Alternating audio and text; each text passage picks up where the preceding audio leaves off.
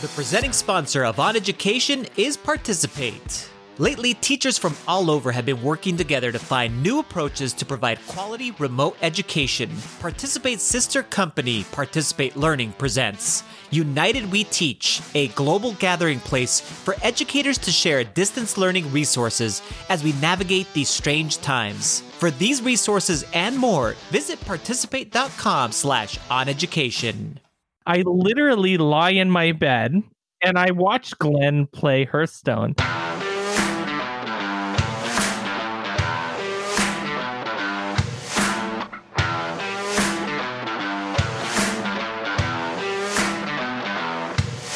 Welcome to On Education, part of the On Podcast Media Network. My name is Mike Washburn.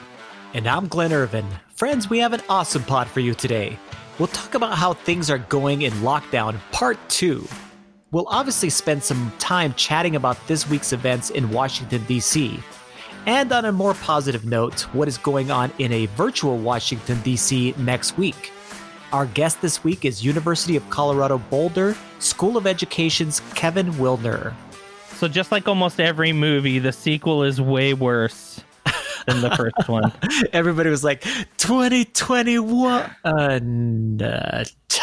it only took 7 days. And it's already worse in almost every way. You know what's funny?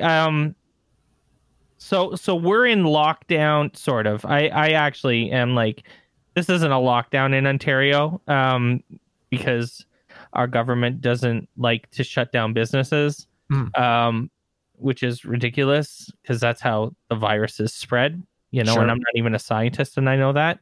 But anyways, we've been buying our groceries online for the last couple weeks now because we don't like to go. I go out once a week to get my back looked at by physio and stuff like that, because that's definitely the source of my physical problems that I've had the last few months. But that's the only time I've been leaving the house, and school is fully remote now. So we've been ordering our food, and it's been going really well, Glenn. But Nice. But this week, and this is funny. Listen, all the respect in the world to the people that are working in the grocery stores and stocking the shelves and picking the groceries and doing the jobs. Like, I mean, love these people. But we definitely got the new guy this week. Got the random stuff, or what happened? We got a lot of wrong items, like where it was like, but there was a funny one. Okay. So we had blueberries on the shopping list. Sure.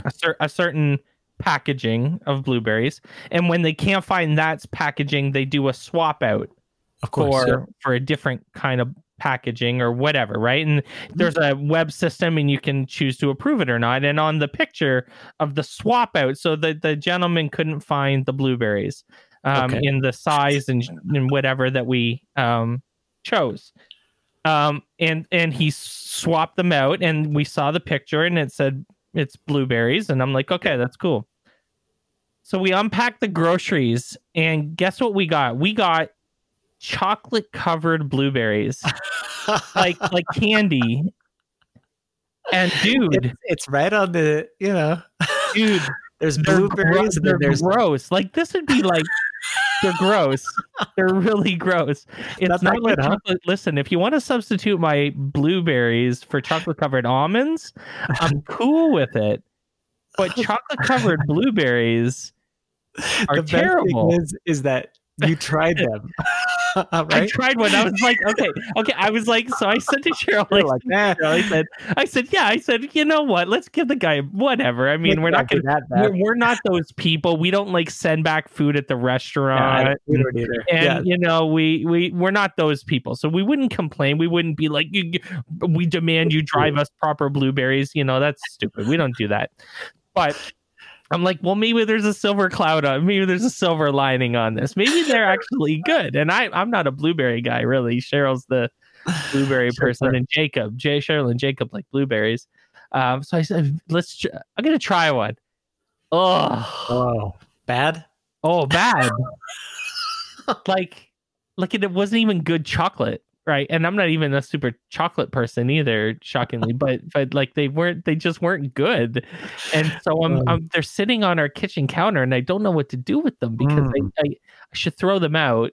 Yeah, because no one's going to eat them. Yeah, if you had Glenn over there, I'd eat them. I eat everything. The chocolate covered blueberries, would you? I'm not sure if I've eaten chocolate covered blueberries, but now that you've just mentioned that they're not that good, I'm going to stay away. No, I'll stay away. I like chocolate covered a lot of things. Sure. Obvious, look at me. Obviously, we both love sweets. I mean, so chocolate covered raisins. I like chocolate covered peanuts and chocolate covered. Chocolate covered strawberries. Ooh, are they're so fantastic. Good. Yes, but not blueberries. I actually don't even know if there's blueberry. I'm gonna actually, when we're done here, I'm gonna go. Look at the ingredients. I'm gonna go cut one open. I'm because I just popped it in my mouth, right? I'm gonna cut it open. I'm actually interested to see if it's if it's an actual blueberry in there, or it's if it's blueberry yes, whatever. Exactly. Yes, blueberry, sort of blueberry flavored nonsense inside. Mm-hmm. Oh my god, that's hilarious. Anyway, so that was our. We got some other things, instead of salt and vinegar chips, we got sour cream and onion. Which is fine. I'm fine with that. But the blueberries were a big mistake and pretty funny, and they're pretty gross. I can just imagine though, this guy or woman, whoever this person was. It was a guy. Was doing the shopping, and he's like, okay, blueberries. Goes and tries to find the little pints because they come in pints or whatever, and then he's like, those aren't there. So let's go to the candy section and get blueberry. They're not even in the same part of the grocery That's what I'm saying. You go to the second one and then you go, oh, I think there might be blueberries that have chocolate on them. Section. I'll grab those. I thought I saw blueberries over there with the candy. Yeah, so I'm gonna go get the blueberries in the candy section. That is awesome. I can't wait to hear what happens next week. I think you know what, I'm fine. You deal with it. We're moving on from the blueberries. Absolutely. I might actually eat them because I don't feel like throwing stuff out. We'll see. I'll take a picture of it though and show it to you. Yeah, I want to see this because I imagine you would eat them for sure, dude. That's I've seen your candy consumption. I think you would eat them. 100%. 100%. So that's what's happening. What else is happening? I love waking up in the morning. The last week or so. Yeah. And you roll over, and I grab my phone, and I see what's happened in the middle of the night. Who's won elections, because that's happening these days. Yeah. And lo and behold, almost every morning, early morning, there's a notification that Irv Spanish is on Twitch streaming Hearthstone. So what do? I literally lie in my bed and I watch Glenn play Hearthstone. So anytime I'm watching you at 6 a.m, I am in bed. You can just assume that I'm lying in bed. I've literally just woken up, and the first thing I do is come and watch you play video games.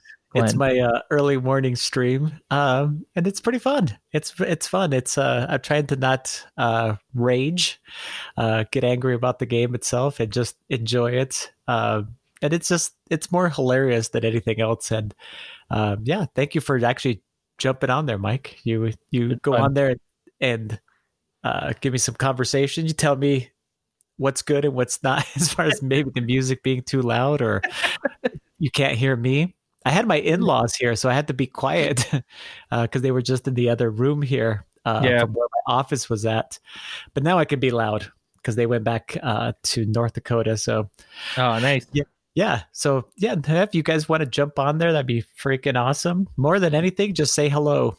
Early morning streams. I think I started at 4:15 Central Time, so that's really early. Some early morning Hearthstone and coffee, man. Yeah, it's good. Yeah, I love it. I love it too. Yes. I am emotionally done with Minecraft for a little while now. It's been a grind. Like I love Minecraft, obviously. Yes. But you know, I've been grinding away at this Washington D.C. world for the better part of 2 months, and so that's my streams have almost all been that. And it's been I'm looking forward to playing some other games, but definitely I'm streaming. The stream is picking up steam pretty actively. And lots of YouTube videos. There was a huge Reddit post that you were huge Reddit post. Yes, you were talking about the build, which if you guys haven't seen this, you need to see this because you're going to be, whether you're a Minecraft fan or you know anything about video games, does not matter. When you see this creation, it is ridiculous. I mean, it's not just the Capitol building, right? It is Washington D.C. It's crazy. It's crazy. Yeah. Thank you. I'll link the YouTube video that I put together for the Capitol building fly through. But I'm also working on doing a whole DC flyover in the next couple days that I'll put on my YouTube channel, my streaming YouTube channel. And I'd love, I'm really trying to push for some subscribers there. So if you feel so inclined, I don't need, you know, all I'm really asking for is a couple smashes of that subscribe button. I want to get to 100 subscribers so I can change my name from that stupid channel gobbledygook that shows up, you know, for your channel name. It's stupid. Sure. But yeah, no, we're really excited. It's almost done today. Actually, literally right today, on Monday is the cutoff day for the build. So we've stopped. So some interesting stats. We have over 250 NPCs in the world. Wow. They all have custom, professionally researched dialogue. And they are all skinned to look like the people that they are. So, and we're talking about everyone from like celebrities like Trevor Noah and Dwayne Wade and Kareem Abdul-Jabbar are all in the world. Politicians and like Ruth Bader Ginsburg, Michelle Obama is in the world. Amazing. Who else is in the Oprah Winfrey is in the world. And then all of these civil rights activists from the 60s, and everyone, basically anyone that was fairly well known that we knew was at the March on Washington is in the world and standing at the Lincoln Memorial. So there's about 50 people up on the steps of the Lincoln Memorial, including Dr. Martin Luther King and John Lewis are there, Sammy Davis Jr., and like dozens of other activists that were at the March on Washington in the 60s. But then there are people at the Capitol building, like Alexandria Ocasio-Cortez, and a number of other people are at the Capitol building. And then there are people at the White House. I was thinking, I'm kind of like fawning over the skin for my man Jagmeet Singh is at the White House. So a Canadian has made it into the world. But Jagmeet Singh is like a pretty, influential figure in terms of being an obvious person of color that's like within proximity to real power. I mean, if he wins the next election, he'd be the Prime Minister of Canada, and the man's a Sikh. Like, I mean, that's a thing, right? So I mean, there's some substance there, and so I'm excited that Jagmeet Singh is in the world. And so there are hundreds of NPCs. The White House is built, Lincoln Memorial, Washington Monument, Capitol Building, a lot of the space around it, the MLK Memorial, the Korean War Memorial, are all built. The World War II Memorial is built. If you want to sign up to participate in the guided tour experience that we're providing. So what we're doing is there's like a tour guide. A real person will be on a Zoom call with you and giving you a tour as if you were traveling, like as if you were a tourist. And so there will be a person giving you a guided tour in Washington, D.C. The link is in the show notes, but I'll say it out loud here. It's laworks.com/MLK. So laworks.com/MLK. And you sign up for a time slot. You're going to join a Zoom call. You're going to have a tour guide there. They're going to be able to guide you through the experience, directing you towards, the NPCs so that you can learn their stories. And then you're going to be invited to a little space where you can build any sort of like reflection or statue or building that you want to build in the little space as a way to think back on the experience. So amazing. That is happening on Martin Luther King Day. So a week today is when it's happening. And I'm pretty excited about the whole thing. It's been a journey. Get some real life politicians to know that, Alexandria. Yeah, we tried, man. We linked and tagged and used. I used as. I don't have like a huge reach. We tried to get as much people's attention as we could. So that's pretty exciting. I think we would be remiss, Glenn, if we didn't mention at least a little bit. Speaking of, the Capitol, about what happened last week. We've been talking pretty actively with other people on both Facebook and Twitter, personally and whatever. But I don't want to spend a lot of time on the podcast. Sure. Only because we've actually spent some time talking about this already. We did live. So what should I say about this? On the day it was happening, I was pretty upset, as imagine, we all were. But I also had to keep working on this world because we had to get this done. And so I posted a tweet early in the day that said, we build this to honor Martin Luther King and what he stood for. And that stands in contrast to what these insurrectionists stood for. And that, because of that, I'm going to continue to build and go live, even though I don't feel like doing it. And I thought the best way that I could process my personal feelings about what was going on was actually to talk to you. So I sent you a message, probably around 4:00 or so, and said, do you want to come on my stream? And you just hop in Discord and let's talk about this, live and the day of, like, without a whole lot of like space. I know to reflect. Someone sent me a message later and said, I can't believe you're going to go on and do this right now. And I'm like, well, this is how I do things. Yes. So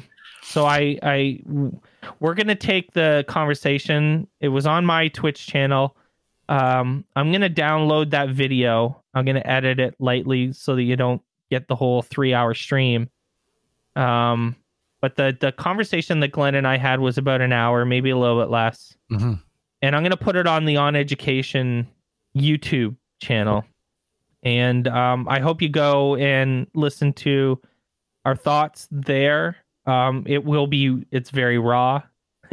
It's unedited. It won't be like the podcast.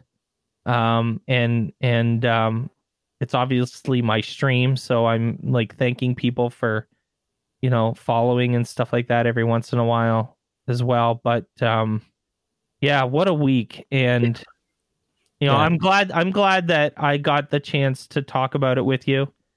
And I'm glad that, we did it when we did it. I think it was good. I think we were, it was a good, we needed to process it. Mm-hmm. And even at the moment when we were talking about just basically our biggest topic was, more than why did this happen or, the details, etc. It was like, as educators, what do we do tomorrow?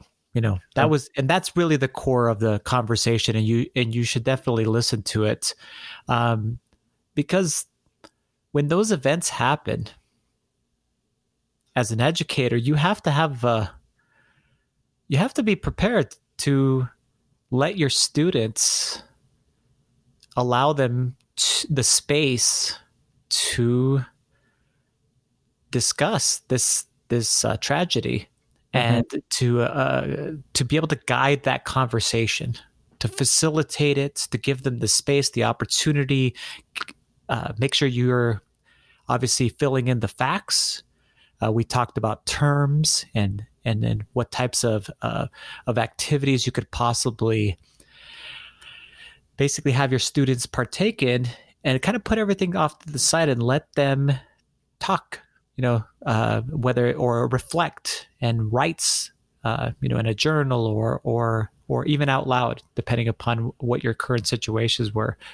And from what I'm gathering, as far as the post that event and what happened at school, many educators in every content area took the time to go ahead and allow the students time, and gave them the guidance and facilitated the conversations, so that we did have that ability to do that. And it's like we said on that stream,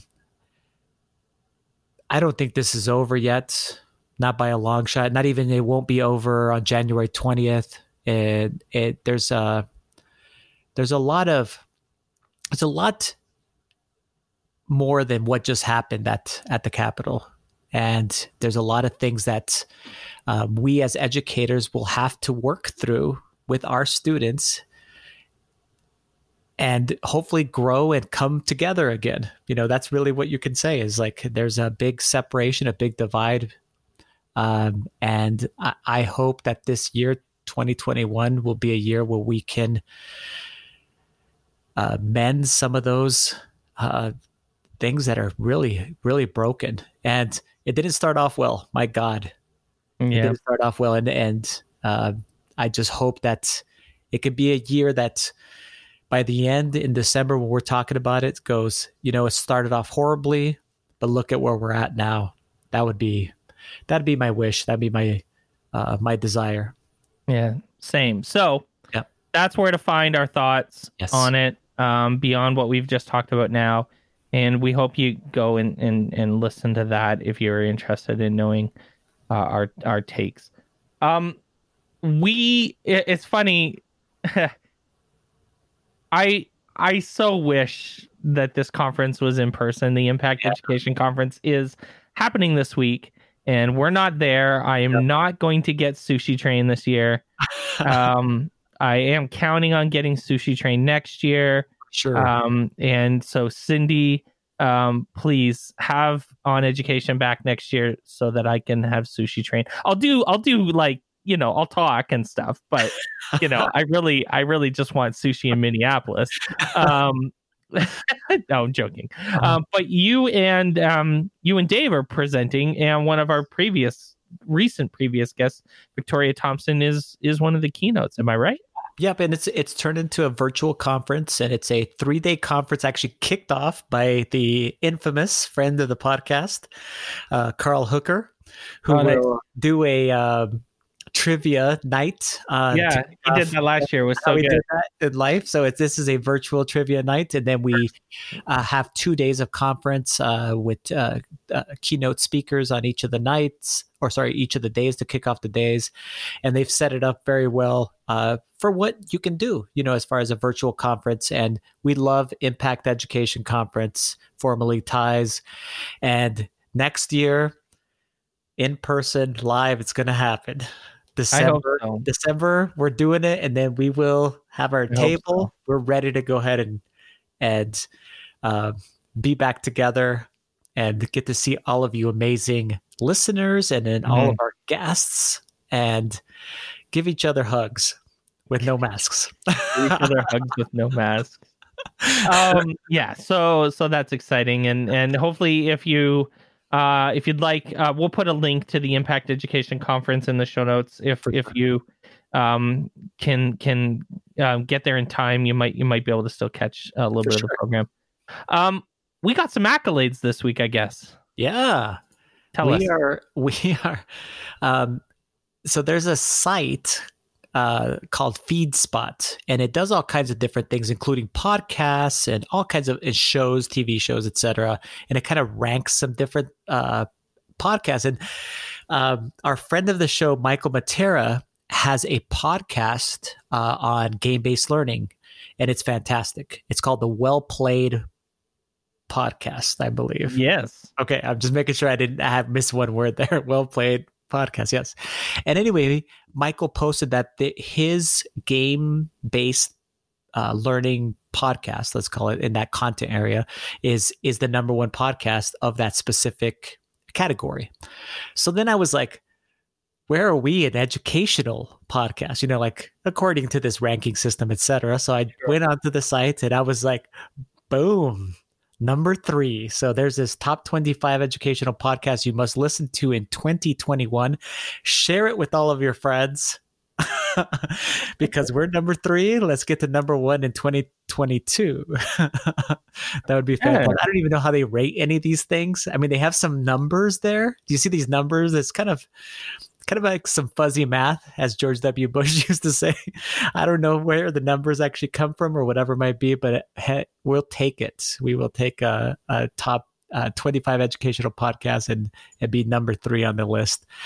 Thank you so much to all the listeners. Obviously, you guys are amazing. Thank you for sharing this. And just thank you for being awesome people and giving us ideas and feedback on the show itself. And we were just describing to the guest you're about to listen to, Kevin Wellner, that it's 3 years, Mike. Yes, it's been almost 3 years. We started in March 2018. Mm-hmm. Dang. It's been a run. We're doing awesome. Wild. It's crazy. So yes, thanks everybody, and we'll share the link and you can check that out. It's going to be a little bit different around here, I think, for the next 3 weeks. We're in a policy run, and we're taking some deep dives. We hope that you listen because all of the next 3 weeks worth of guests are super fascinating and come with tons of knowledge and experience as far as educational policy is concerned. And our next guest is no exception. Stay tuned. We will be back with Kevin Wellner.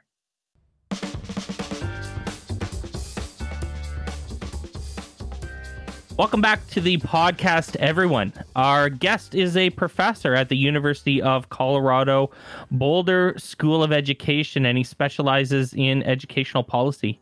He's also the director of the National Education Policy Center, housed at CU Boulder. He's the author of over a dozen books and more than 100 articles and book chapters. Welcome to On Education, Kevin Wellner.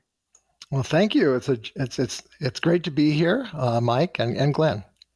So, as you know, I'm sure everyone in the education world knows that Education Secretary Betsy DeVos resigned.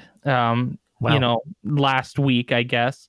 And I think a lot of educators, especially those who aren't well versed in politics or policy, like Glenn and I are pretty well versed in politics and policy. We don't study it or anything, but I guess what I'm saying is a lot of people don't understand that she was bad. Like, she was bad, right? And they can like say, oh, Betsy DeVos was terrible, and and go look at like her getting roasted on CPAP by any number of senators. But they don't fully understand how bad. So I guess the first question is, how bad was it? And in what ways was it tangibly bad? Sounds like an old Jay Leno setup line. How bad was she? That's what we do here. So she was so bad. No, I don't have a joke with that, but she was. In a lot of ways, she really differed from past Republican secretaries of education, more in who she was and how she presented herself than in the policies that she was promoting. If you actually look at the policy agenda, it wasn't much different from, for example, Margaret Spelling's policy agenda. what was largely different was partly her background, right? So she did not come out of any public education experience. I think she once tutored some at-risk kids. That's it. She went to private schools. Her kids went to private schools, and the mark that she had made on education coming into the office was as a donor and as a philanthropist who focused on funding privatization efforts, voucher efforts in particular. Right. So I think it's called the Alliance for School Choice, was the main organization that she, and I looked that up. Hopefully I didn't get that wrong, but I believe it still is around. Just, switched directorships when she left. And that's a voucher advocacy organization. So she came in essentially as a symbol. She embodied the agenda more than her predecessors, and in a very in-your-face way that was unapologetic. And I think that the agenda has never been a popular one.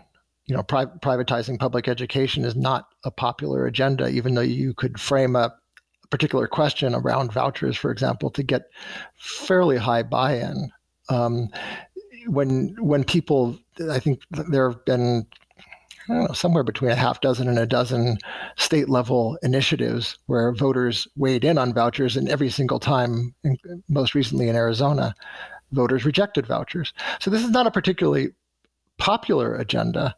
Right. And it's not just the vouchers. I mean, she, like prior Republican administrations, her Department of Education de-emphasized civil rights enforcement, in a lot of ways pushed back against people receiving fair and equitable treatment through civil rights and anti-discrimination laws. And there were other controversial, particularly around higher education, initiatives that were launched, and not just launched, but in some ways successful. So there were, if you recall, during the Obama administration, there was a push to address the for-profit education industries preying on people and using federal grant money, loan money, to fund these for-profit endeavors that were not providing high-quality educational experiences or career training that would be useful for people. And so that was a crackdown during the Obama administration. Not only did she reverse that, but she actually brought in the industry people to do the job. So there was the initiative in higher education around sexual assaults and changing the rules around that to give more, the nice way to put it is more due process protections to the accused. And essentially, taking those protections away from the accuser.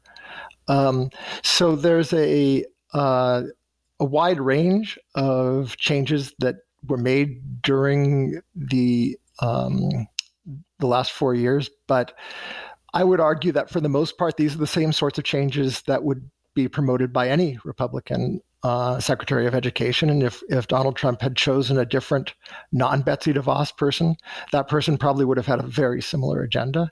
The difference is that she was sort of the perfect Cruella de Vil symbol of that agenda.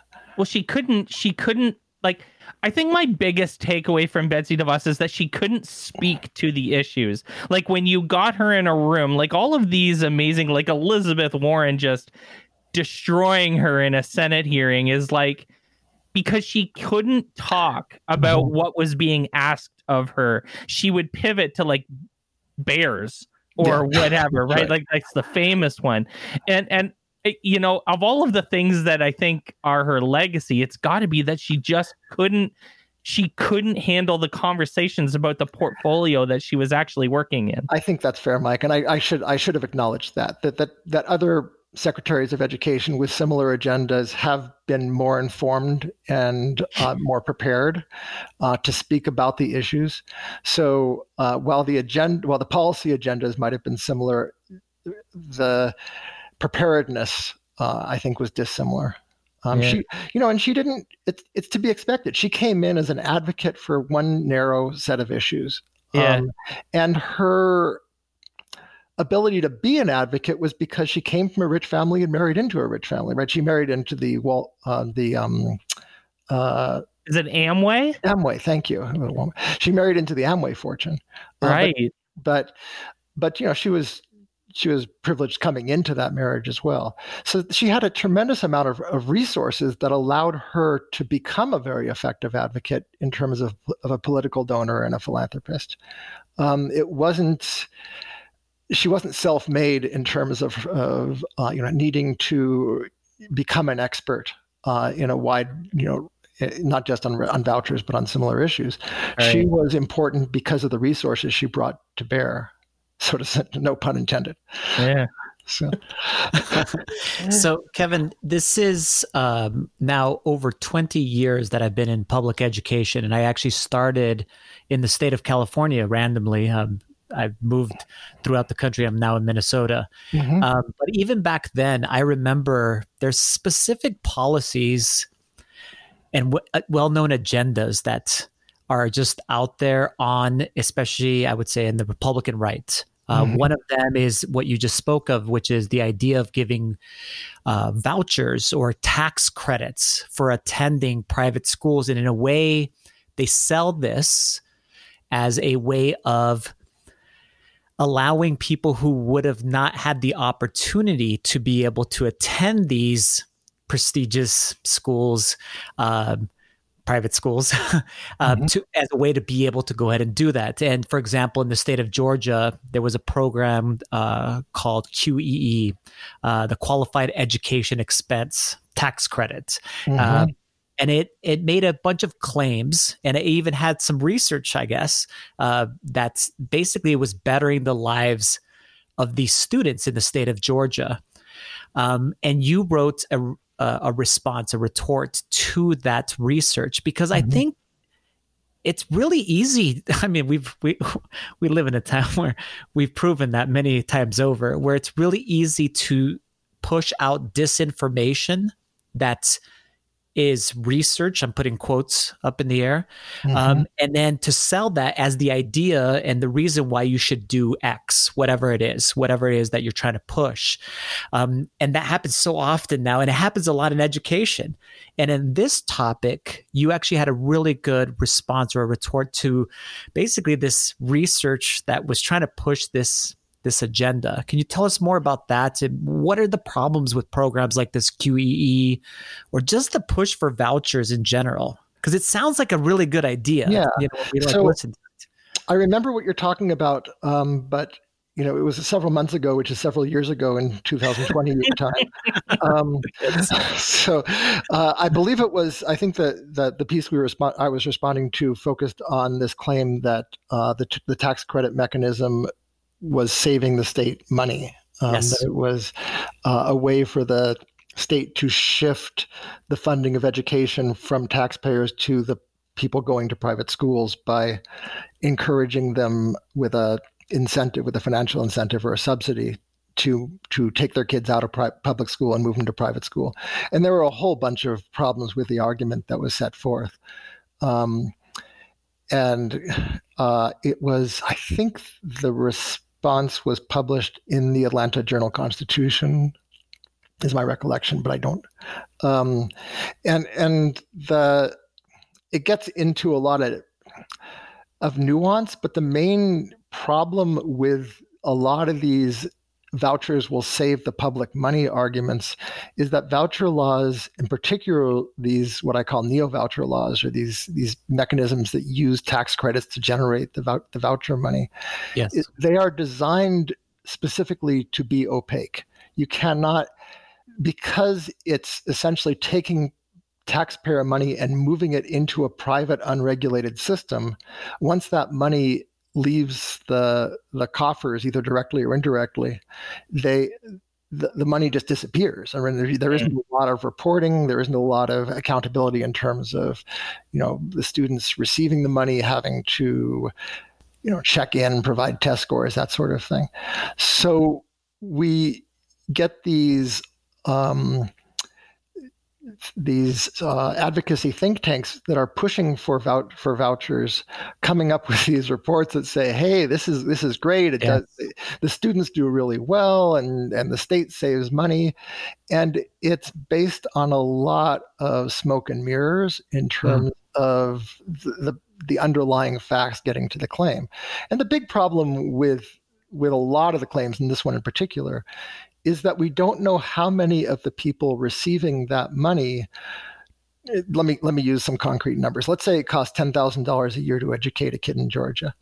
And let's say the average NEO voucher given to a family is $3,000.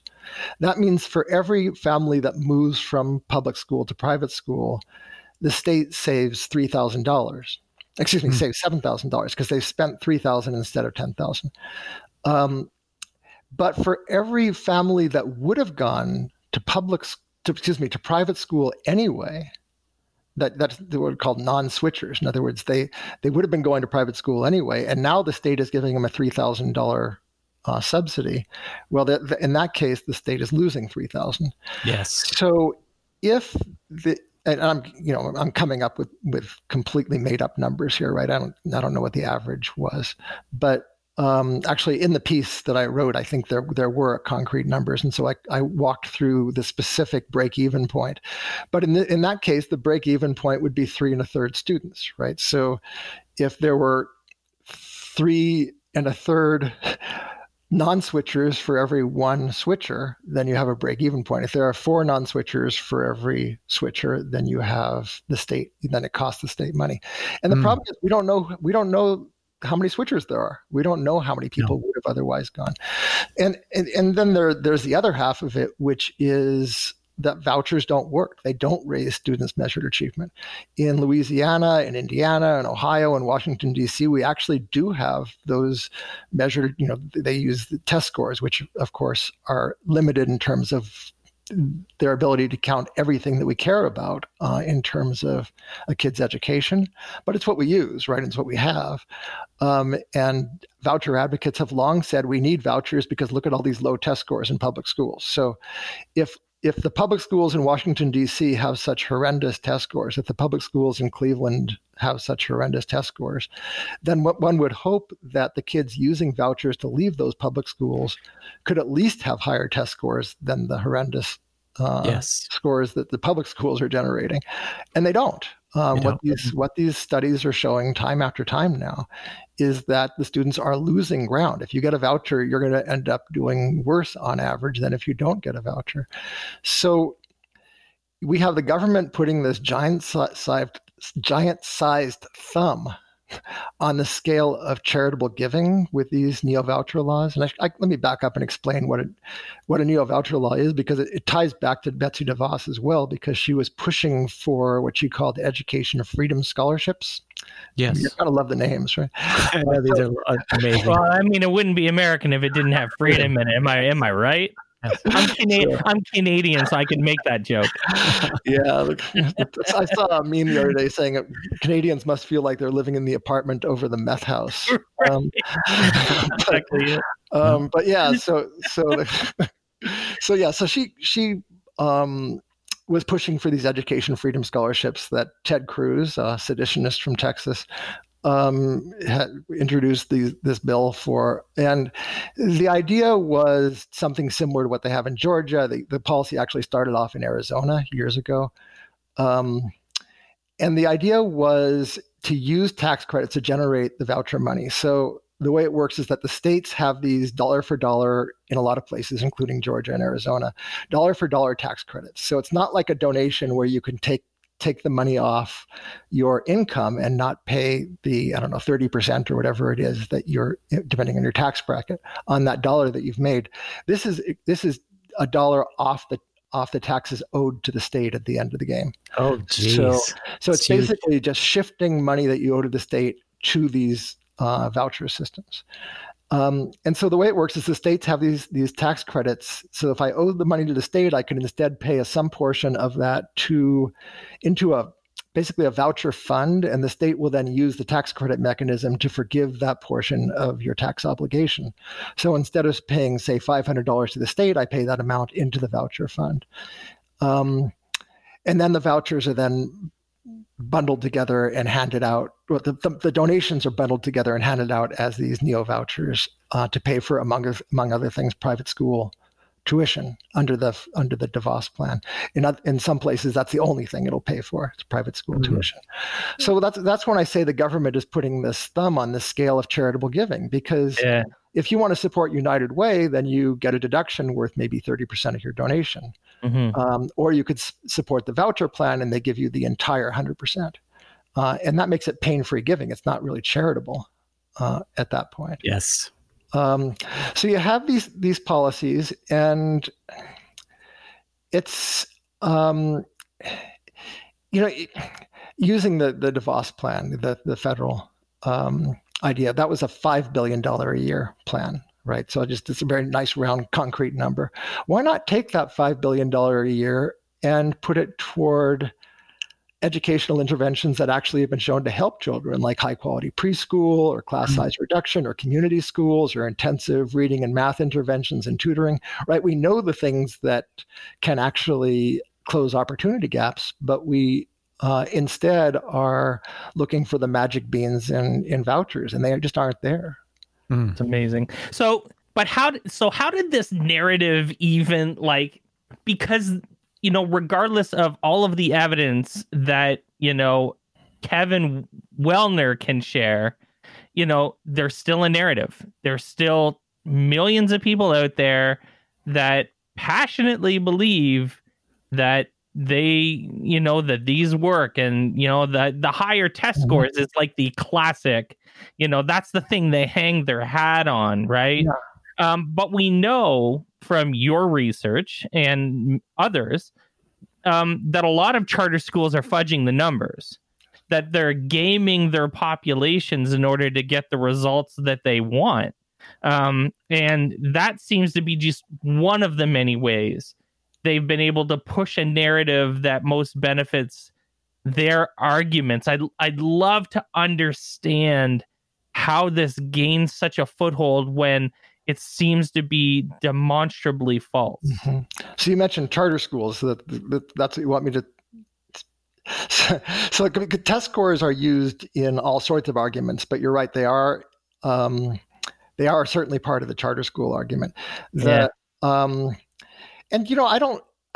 I certainly don't criticize researchers or policymakers for pointing to test scores, because, as I said earlier, it's what we have. Right. So, but it's really important when we're using test scores to also note the limitations.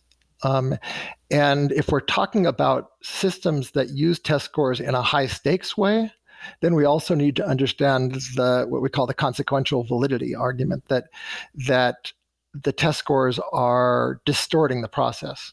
That when we use test scores for in a high stakes system for school improvement or for teacher evaluation or something like that, what we're doing is we're changing the actual behavior of the schools and or the teachers so that they are focused on improving those test scores.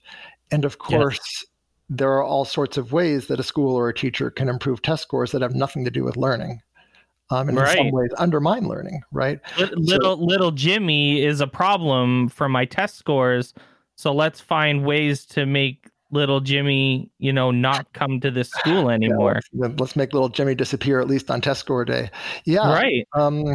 So that's one thing. Teaching to the test, narrowing the curriculum. If you're talking about charter schools, there are all sorts of enrollment games that can be played. I actually, with a doctoral student of mine, Wajma Momandi, we have a book coming out in September, Teachers College Press, it'll be called Controlled Access. And it will look specifically at this issue of the different ways that charter schools shape their enrollment. And so that has all sorts of implications for the role of charter schools in a democratic society, and this idea that charter schools are supposed to be public schools, right? But it also has real implications for making these comparisons. So if we look at, for example, the Credo studies, which are the ones that most people point to for charter school test score differences, they do, a lot of the Credo studies show no difference. Some Credo studies have shown charter schools doing less well. Credo, by the way, is this organization run by Margaret Raymond out of the Hoover Institution at Stanford. And it's, it's thought of as a charter-friendly organization, but the studies themselves are solid studies. They aren't necessarily the best studies out there, but they certainly are the studies with the largest data sets, and they're very influential, and they should be paid attention to. I think it's good research. But there are also Credo studies showing, particularly in urban areas and with in those studies and others, the no excuse charter schools tend to outperform the comparisons, which in the Credo studies, there are these virtual students that are put together. It's a form of regression analysis. And the results, for the most part, are minuscule, right? So when you compare, so it's a slight benefit for the public schools, or it's a slight benefit for the charter school, right? So turning back to these access issues, if we accept and understand that there are real differences beyond those that can be controlled for in a regression analysis between the students who are in the public school and the private school, the public school and the charter school, then those small differences become really suspect in and of themselves, right? In other words, those differences in who the students are enrolling are more important in terms of the test score outcomes or even the growth score outcomes than the any differences in what different schools are doing. And then you have, and I want to circle back to that in a second, but you also have the issue that I raised earlier, which is that if you have a high stakes situation, a school or a teacher might focus on in this case, the test score outcome. And I mentioned the no excuses charter schools. Those no excuses charter schools that tend to do better in a lot of these studies than other charter schools, they also tend to be the ones that focus a lot on test scores. They focus a lot on preparing students for the test. So if you're focused on the outcome, you're probably going to get a little bump there. But the other really important issue that I think is important anyway, because we have the book coming out about it, is this issue of access and shaping enrollment, because the best way for a school to have high-scoring students is for that school to enroll high-scoring students. And there's really nothing close to that in terms of how effective a school can be in having high-scoring students. And there are we in the book we outline 14 different ways that charter schools shape, not every charter school, but that many charter schools have used to shape their enrollment. So talking about books, you have a new book out called Potential Grizzlies, which is right up Mike and I's alley because you described it as The Onion, but a satire on education. Can you tell us about the book and your inspiration for writing it? Yeah. Too bad there's no visual with this podcast because the cover is great. We'll definitely link it in the show notes for sure. But it's called Potential Grizzlies, Making the Nonsense Bearable, going back to our bear pun earlier. It was, not to put too fine a point of it, but it was basically my coping mechanism to write these things. Initially, they're little onion-like stories written for just close friends. And then I got a somewhat wider distribution, and then we used April 1st newsletters, April Fool's newsletters with the Policy Center, and some of those are in here. And then I wrote additional ones for the book itself. It's an attempt. You know what you want me to read one of them? I could. Yeah. So, do it. Yes. I know you. Yes. is the focus answer. a lot on screen time issues and such, at least when I've listened to the podcast. So do it. Let's do one on screen time. Love this. Okay, so this one is titled... And then we'll get Jordan Shapiro to weigh in because, that's always fun. We're going to put a panel together. Yeah. So the first one, I have a few stories under this section. Reformers tackle deficiency in children's screen time is the title. Pointing to children's failure to spend adequate time in front of video screens, advocates of digital learning have proposed a package of reforms designed to increase youth awareness that time spent on books, recreation, and face-to-face interaction should be limited.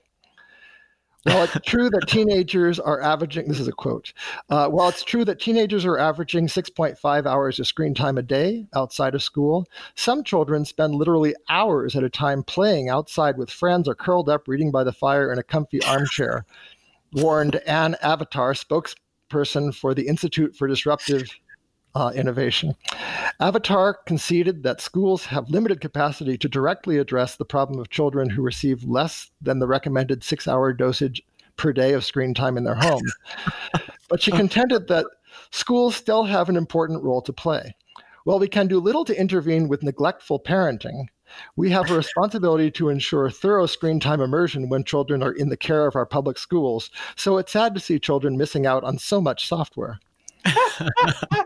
To address the screen time deficiency, IDI has rolled out an initiative that provides online curriculum from the moment a child enters a school building.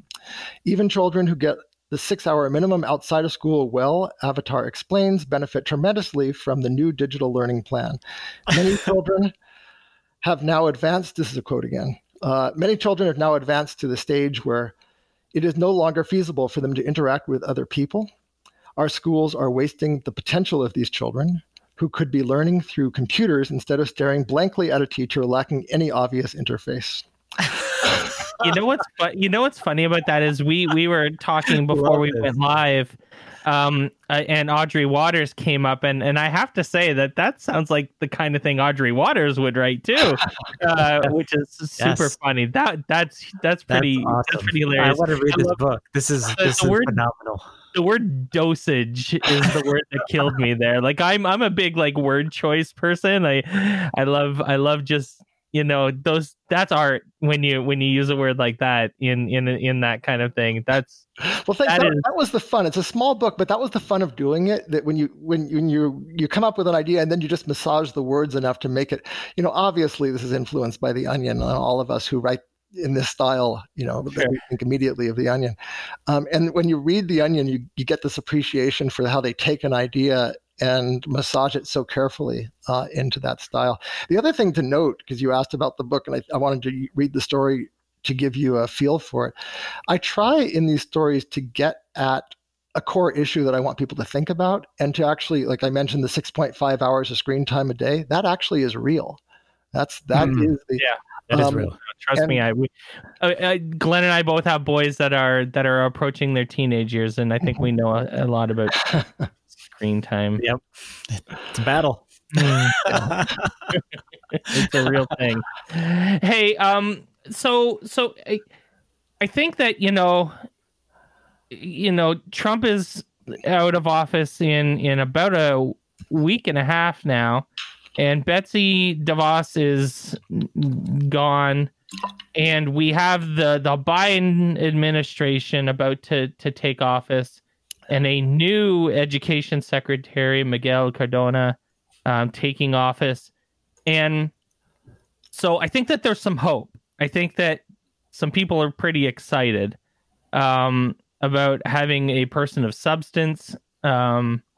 Is what I thought first off, right? Because we talked earlier about Betsy DeVos, and I my biggest takeaway from her was her just complete lack of depth. And I think that this is not the case with the incoming education secretary. But that's kind of surface level, right? Like we all know the rhetorical answers about what's going to be different, like the only the best people kind of, sarcasm takeaway, from the difference between the Trump administration and the Biden administration. I'm wondering what you think we should actually be expecting from Miguel Cardona as education secretary. And, because, this idea of vouchers and school choice and charter schools is kind of your wheelhouse. Maybe what you think of his positions, if you've looked into them, on things like charter schools and school vouchers. Mm-hmm. Well, so Connecticut, which is where Dr. Cardona has been working, doesn't have vouchers. So he hasn't really weighed in on that. They do have a charter school sector, and he's appears to be fairly neutral on the issue. In other words, he hasn't campaigned against them, and he hasn't advocated for them.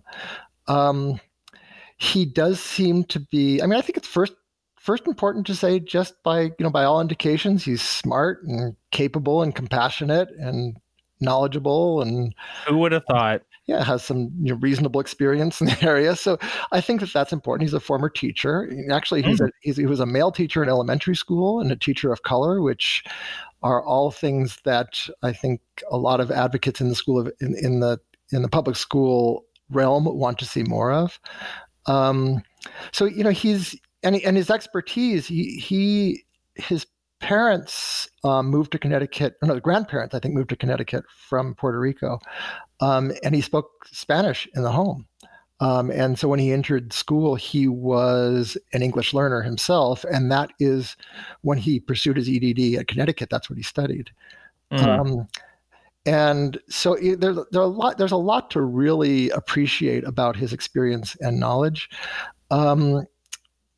The concerns, I think, are about he doesn't have experience in DC. He's never worked with Congress to any real extent. And so who he surrounds himself with, I assume that he'll be looking to surround himself with with people who have that experience. And it's actually interesting because if you think about what Joe Biden has done with his cabinet, overwhelmingly he's turned to people who can step in on day one, people from the Obama administration primarily, who could capable of governing. Yeah, people who could say, well, this is where we were 4 years ago. Let's try to at least get back to it. And so I assume he'll surround himself with some of those people. But if you recall the Obama administration's Department of Education, it was not that much different in terms of its agenda from the prior Republican administration. That's what I was going to say. Arne Duncan. Yeah, is not. There's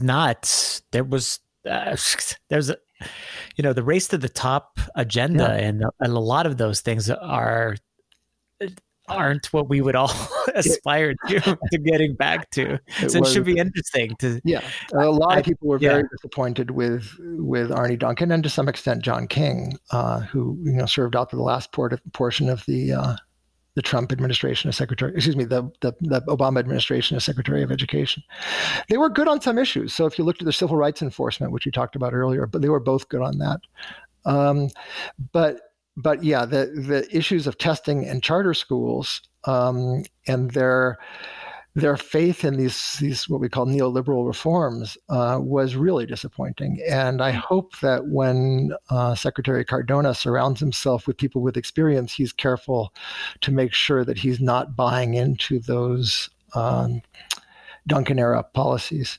In terms of what I expect, I don't expect a push for more test-based accountability, but probably no strong efforts to pull back.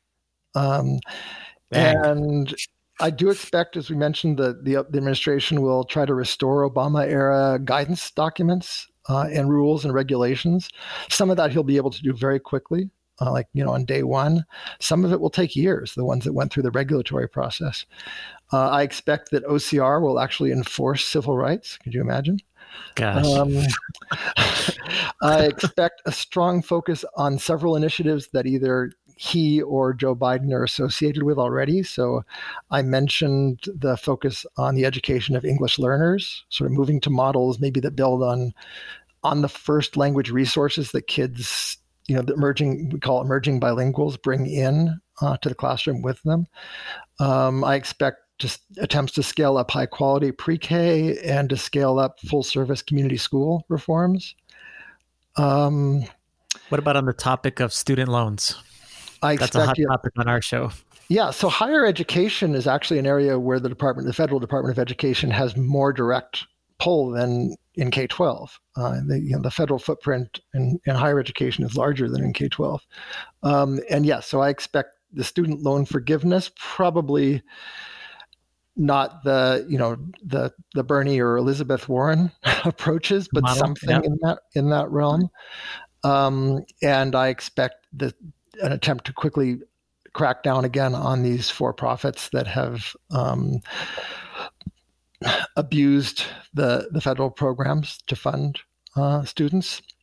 I expect the movement back to a lot of the Obama era policies around that. Joe Biden also, just to switch back to K-12 just for a second, and note that when he was campaigning, he pushed for basically tripling federal support for both IDEA and ESEA. That's going to require getting through Congress. And, with razor-thin margins in both houses, I'm not sure how far he'll be able to get. But that's certainly something that he unequivocally pushed for. With regard to charter schools, Biden unequivocally said he wanted to crack down on for-profit charter schools. But as you know, for-profit charter schools technically exist only in one state, in Arizona. But charter school management organizations, or the companies that run charter schools, have found all sorts of ways to inject for-profit companies into the system, even though they don't get the charter itself, even though they aren't the direct contracting agency. So I hope that when he cracks down on for-profits, he's cracking down on the larger system of clever lawyers coming up with ways to funnel money to for-profits. So, Kevin, amazing chat. We'll have to have you back because we're going to read this book. And Kevin's got some books coming out. Yes. That's right. The Charter School Access book as well. Yeah. Oh, man. How can our listeners connect with you online, Kevin, and maybe even lead us to being able to purchase your books? So online, I am not personally on Twitter, but I do use our Policy Center's Twitter feed, which you should all have. It's at NEPC, National Education Policy Center, NEPC tweet. We're not on Facebook. We actually dropped Facebook about 3 or 4 years ago when it was pretty clear they were not particularly nice people over there. So it's Twitter for us. And then, of course, you can contact us through, we have a website, which is nepc.colorado.edu, where all of our resources are found. Kevin Wellner, thank you so much for joining us on the podcast. Thank you both so much. I really enjoyed speaking with you. Thanks for listening to On Education. My name is Glenn Irvin. My co-host is Mike Washburn. On Education is part of the On Podcast Media Network. You can listen to this show and many others by great educators like Monica Burns, Mike Matera, Tisha Richmond, and many more by visiting onpodcastmedia.com. Want to get in touch with us? Check out our website, oneducationpodcast.com. You can tweet us at oneducationpod. Mike is at Mr. Washburn on Twitter, and I can be found on Twitter at IrvSpanish. You can find us on Facebook by visiting facebook.com/oneducationpod. We're also on Instagram at oneducationpod. If you're enjoying the show and think others would too, we would be thrilled if you shared it with them. Please leave us a rating or review in Apple Podcasts or Google Podcasts. When you leave a rating, it gives our rankings a boost. This helps others discover the show. We want to thank our presenting sponsor, Participate, for supporting us. Check out participate.com to learn more about them. Thanks as always for listening. Stay awesome and see you soon.